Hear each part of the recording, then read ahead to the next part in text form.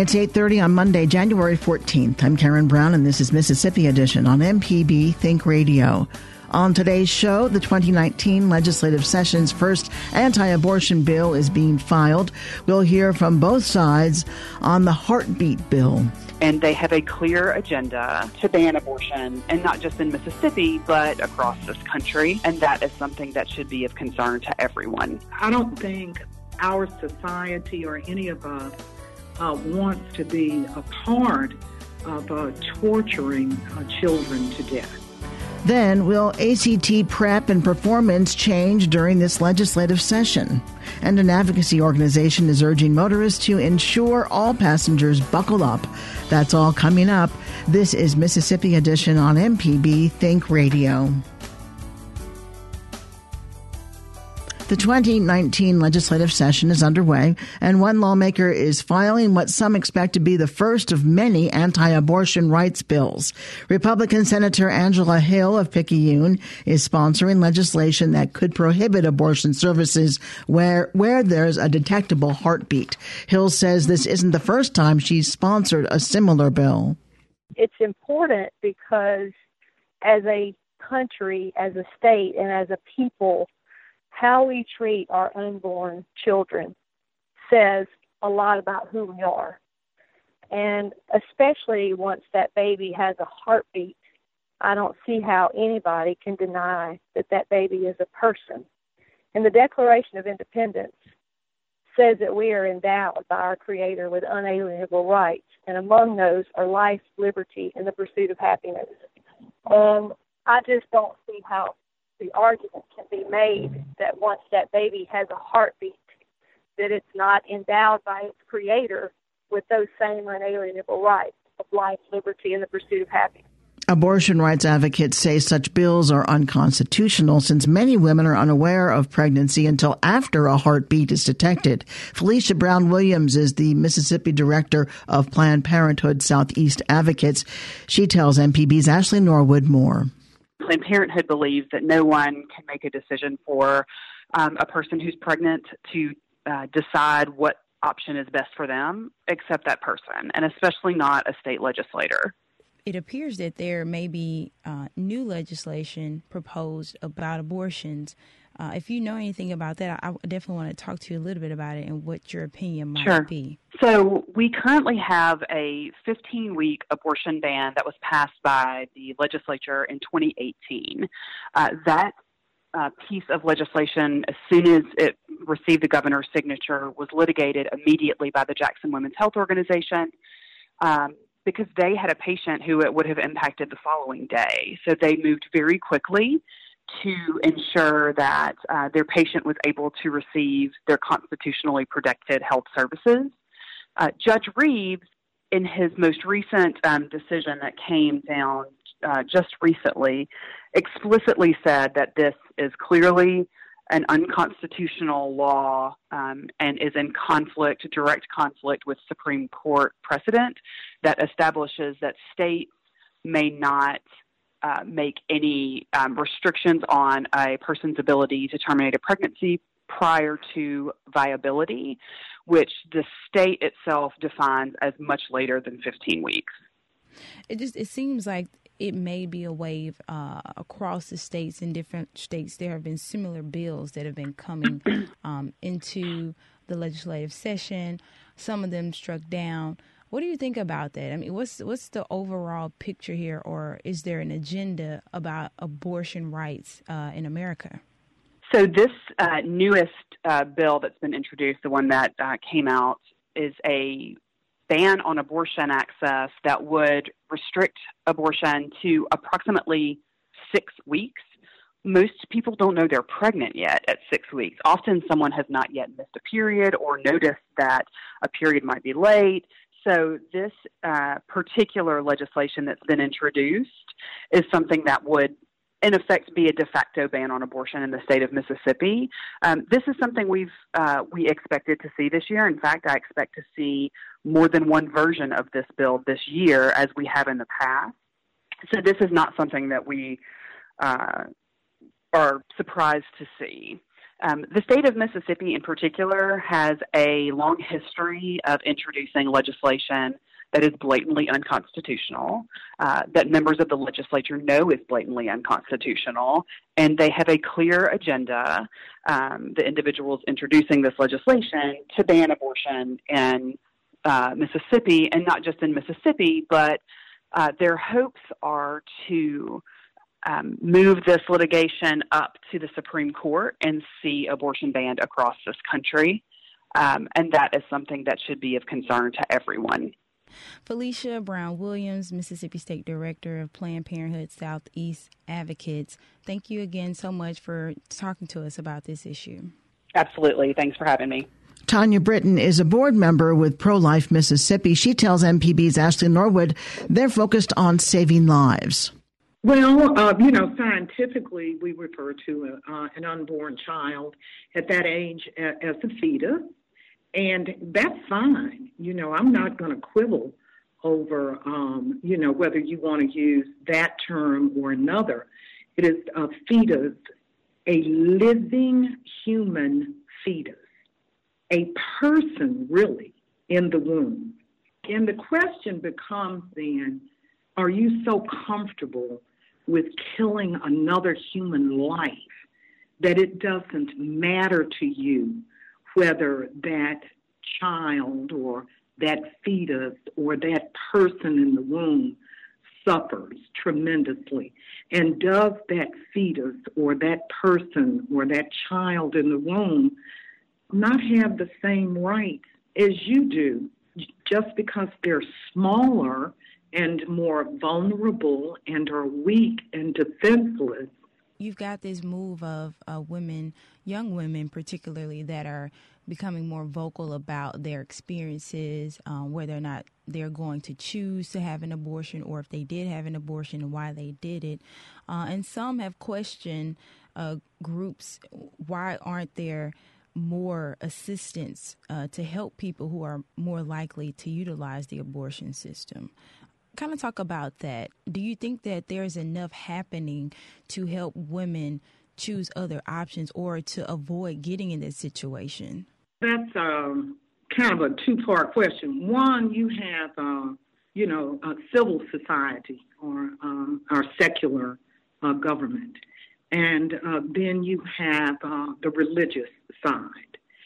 In our secular society, there's a lot that can be done to help women who find themselves in crisis pregnancies so that they can choose life. Crisis pregnancy centers do an awesome job saving lives of unborn children and assisting their mothers. If we had more crisis pregnancy centers, then we could really, make an impact. The other thing is that money that is going to sustain birth control and abortion in our state, even though Medicaid dollars are not spent directly on abortion in the state of Mississippi. But that money is being diverted from true health care. And that's what we need to do. We need to look at our primary health care centers that we have all over the state, federally qualified clinics. Can they expand their role? They already have social workers. Can they expand their role and do more to support young mothers or mothers who find themselves in a crisis pregnancy? Then I think the churches in our state have failed to teach the truth, the objective truth about abortion from a biblical standpoint.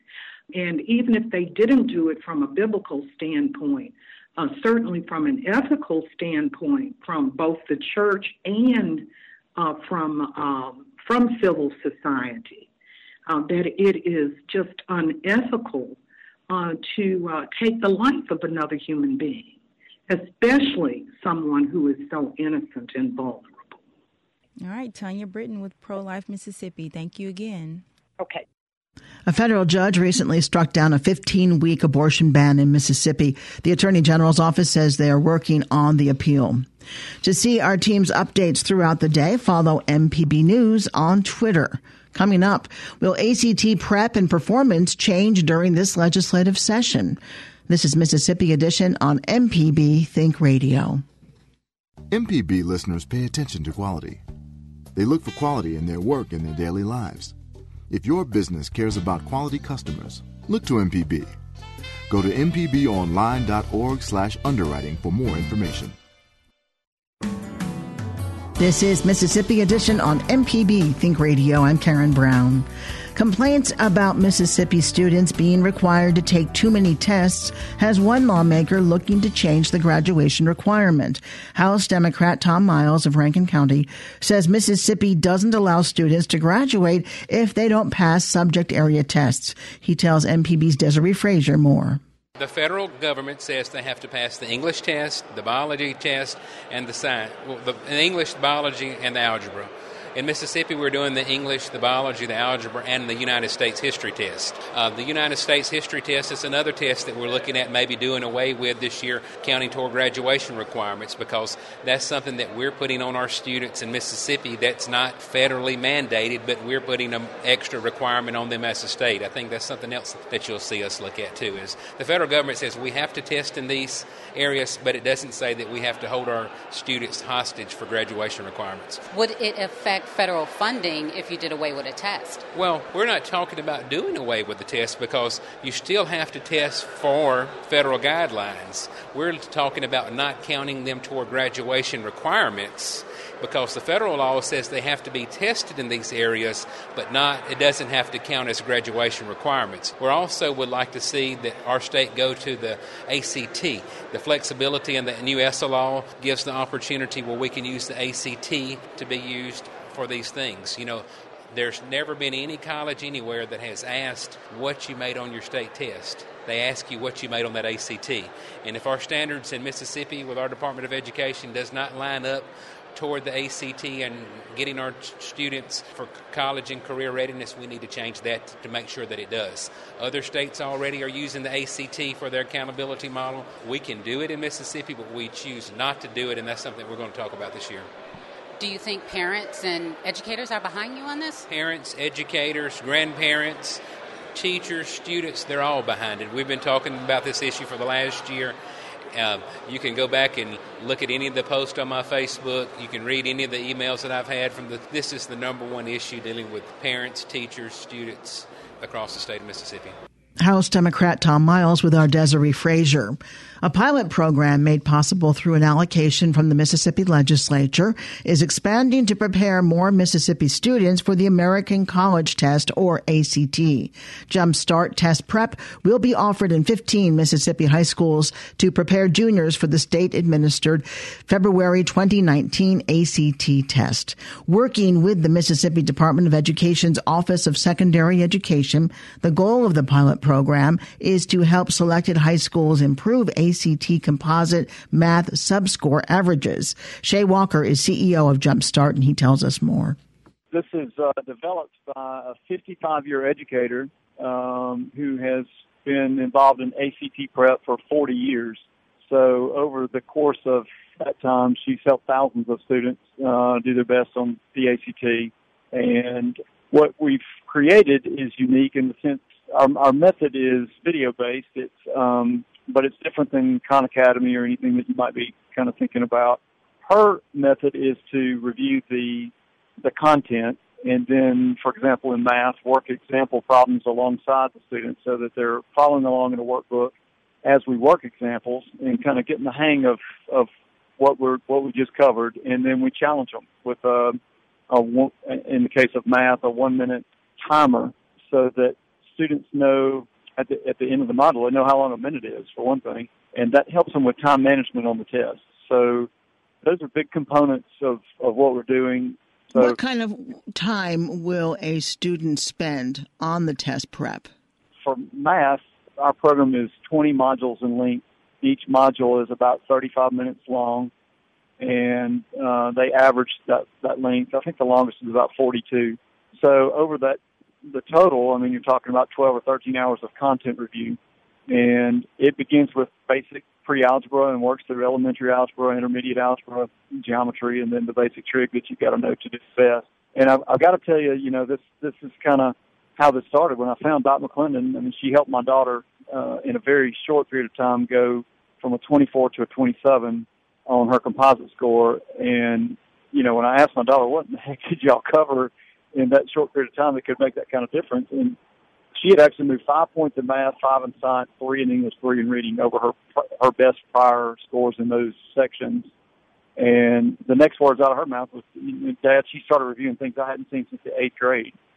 And it let me know then that the content that my senior was being tested on by the ACT was really so far down the line from when she actually learned it in school that there was no way for her to do her best on the test without a complete review. So that's what we offer is if you're going into battle on this test, it pays to spend a few hours in prep. Now tell us about the state-sponsored pilot program, and this is involving Jumpstart and math. Well, we sold this to, I don't know, I guess our first year out was a couple years ago, and the improvement data that we saw from those schools made its way to the legislature. And the teacher feedback, the student feedback, the improvement that was demonstrated across the board was something they took interest in, and they appropriated some money in the last education bill to implement our complete math prep, complete ACT prep for other schools in the state, and with a specific request that we implement it in more underperforming schools, schools that perform below the state average and at or below the state average. So wound up being 15 schools involved in the pilot. We had probably 120 or so schools apply for the pilot, and 15 were awarded. That's about 1,700 juniors. As you know, in this state, all juniors take the ACT in February. I think the test date this year is February the 20th. So this program is designed to be a review of the math content for the ACT prior to that test date. Let me ask you about this.